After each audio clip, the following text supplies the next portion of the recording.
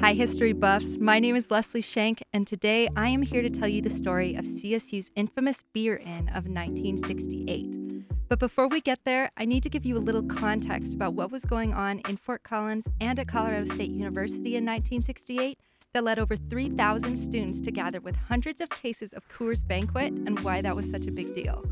You see, Fort Collins had actually been a dry town since 1896. In the early days of Fort Collins, the town seemed straight out of your stereotypical Western movie. Saloons, brothels, and rambunctious cowboys on every street corner. Crime rates were staggering, especially domestic violence. So in trying to control these issues, local officials took inspiration from Eastern anti-saloon leagues and temperance societies and began to pinpoint alcohol and saloons as the source of the town's growing problems. They initially raised liquor license prices, but when Frederick R. Baker, a big supporter of the anti-alcohol movement, became mayor in 1896, Fort Collins prohibition would this time last 73 years. Passed in 1896, Ordinance Number 8 prohibited the purchase, sale, and gifting of alcohol. Notably, this occurred more than 2 decades before federal prohibition was enacted. And even after federal prohibition was overturned by the Cullen-Harrison Act in 1933, the Fort Collins community held tight to its conservative stance towards alcohol. Full-strength booze remained illegal, but the city did allow for 3.2% beer, as compared to full-strength beer, which has an alcohol content of 4.8%. 3-2 establishments quickly popped up, most on the edge of town because the city placed heavy restrictions on where exactly these bars were allowed. Mixed drinks could actually be purchased outside city limits, at places such as the Charcoal Broiler, the Black Knight Inn, which is where our Olive Garden is currently, Glad's Covered Wagon, and the Deer Heart Inn. Now let's jump forward to the 1960s. This was a big time of change for Fort Collins, CSU, and the United States. From 1960 to 1970, Fort Collins' population would jump from 25,000 to 43,000. In my interview with Harold Miller, who attended CSU from the fall of 1964 to the spring of 1969, he told me that Fort Collins was the central agricultural hub for the high plains of Colorado and Wyoming. CSU was the premier agricultural school of the West, and Miller really emphasized that the whole Fort Collins community was very supportive towards people in agriculture. That being said, Fort Collins wasn't immune to the waves of change that were rippling throughout the country. The Plaza and Student Union, which is what they called the Student Center, were bustling with hippies and Hare Krishnas, and the Vietnam War was in full swing. Harold Miller actually was drafted in the fall after graduating from CSU and served 19 months in Vietnam, earning a Bronze Star. He said that there was some discontent with the war in the CSU community, but nothing like he experienced in some of the bigger cities. I also had the opportunity to interview Marvin Jefferson, who attended CSU from the fall of 1968 to the spring of 1972. He was a freshman when the first lottery for the draft was conducted. He remembers going down to the lobby of Braden Hall, which was an all-boys dorm at the time, where everyone would gather around the TV to watch the numbers being called. No one in his personal circle was called, but he definitely took note when certain people in his dorm or classes didn't come back the next semester. But as far as the city's prohibition was concerned, Jefferson stressed that Fort Collins and the university seemed to have a very tolerant attitude for looking the other way on alcohol use and abuse. He noted that there didn't really seem to be any enforcement of the ban, and that it was like everyone was drinking, and it seemed like everyone thought it was fine. Jefferson described going to football games to me at the then new Hughes Stadium. He said that technically there wasn't supposed to be any alcohol in the stadium, not sold there or brought in.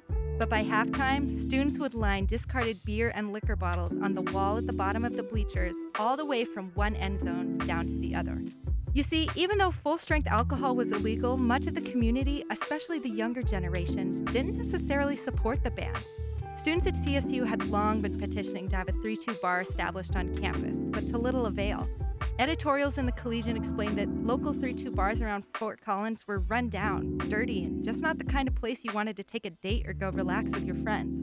But the plight of the students for an on-campus 3.2 beer facility would go dismissed until the issue came to a boiling point in the fall of 1968.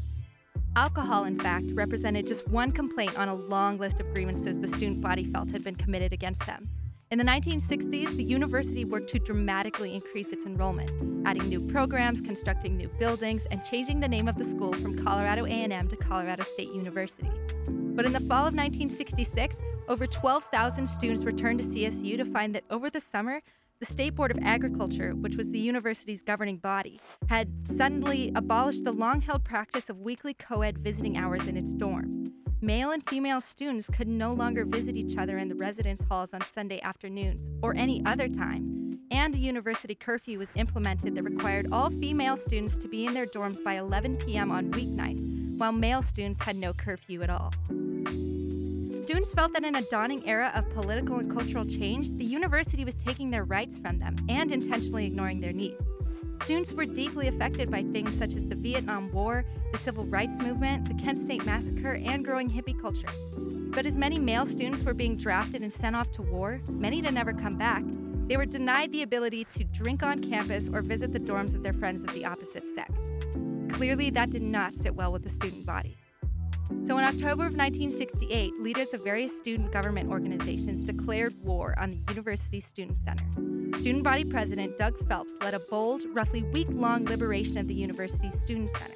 Students hoped to have more say in the Student Center. After all, it was student fee funded. They decided to camp out and sleep in the Student Center for the week and held meetings and workshops in an atmosphere that can only be described as utter chaos. On October 10, 1968, the Liberation Committee held an all-school vote that, if passed, would carry forward with an FAC in the Student Center with beer provided through donations. They also directly confronted the State Board of Agriculture, issuing a statement to the board declaring the following: "The board's motion on the issue of beer in the Student Center is clearly a denial of students' right to decide issues affecting their personal lives."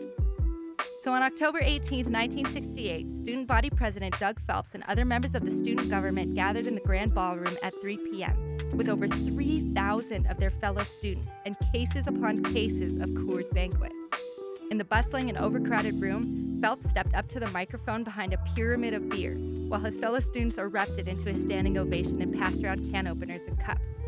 After warning them of the potential consequences of participation in this event, Phelps declared, "I intend to remain," cracked open a can of beer, and held it up to his lips.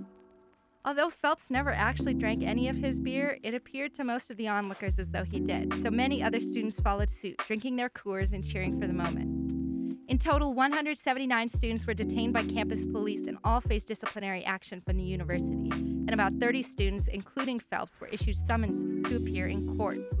Now, it's incredibly important to emphasize that the beer in was merely a symbolic gesture to advocate for the integrity and empowerment of the student voice. And even though the beer in on its own wouldn't be enough to bring Fort Collins prohibition to an end, it sent a message to both Colorado State University and the city of Fort Collins that the culture of the city was changing, largely due to its growingly diverse population of students who were more than willing to put up a fight for their rights. Full-strength alcohol would finally be legalized in April of 1969. Today, it seems a little silly to imagine a version of Fort Collins without booze. After all, we are the microbrew capital of Colorado. But for almost 70 years, our bustling little city was dry. The Beer In of 1968 was about much more than beer. Students felt that their voices were being stifled and wanted to make sure that their rights were not only respected, but heard. So drink up, my friends, and celebrate this history, knowing that thanks to the Student Liberation Committee, we can not only enjoy a legal drink from time to time, but also rest easy knowing that even as students, we can enact big change.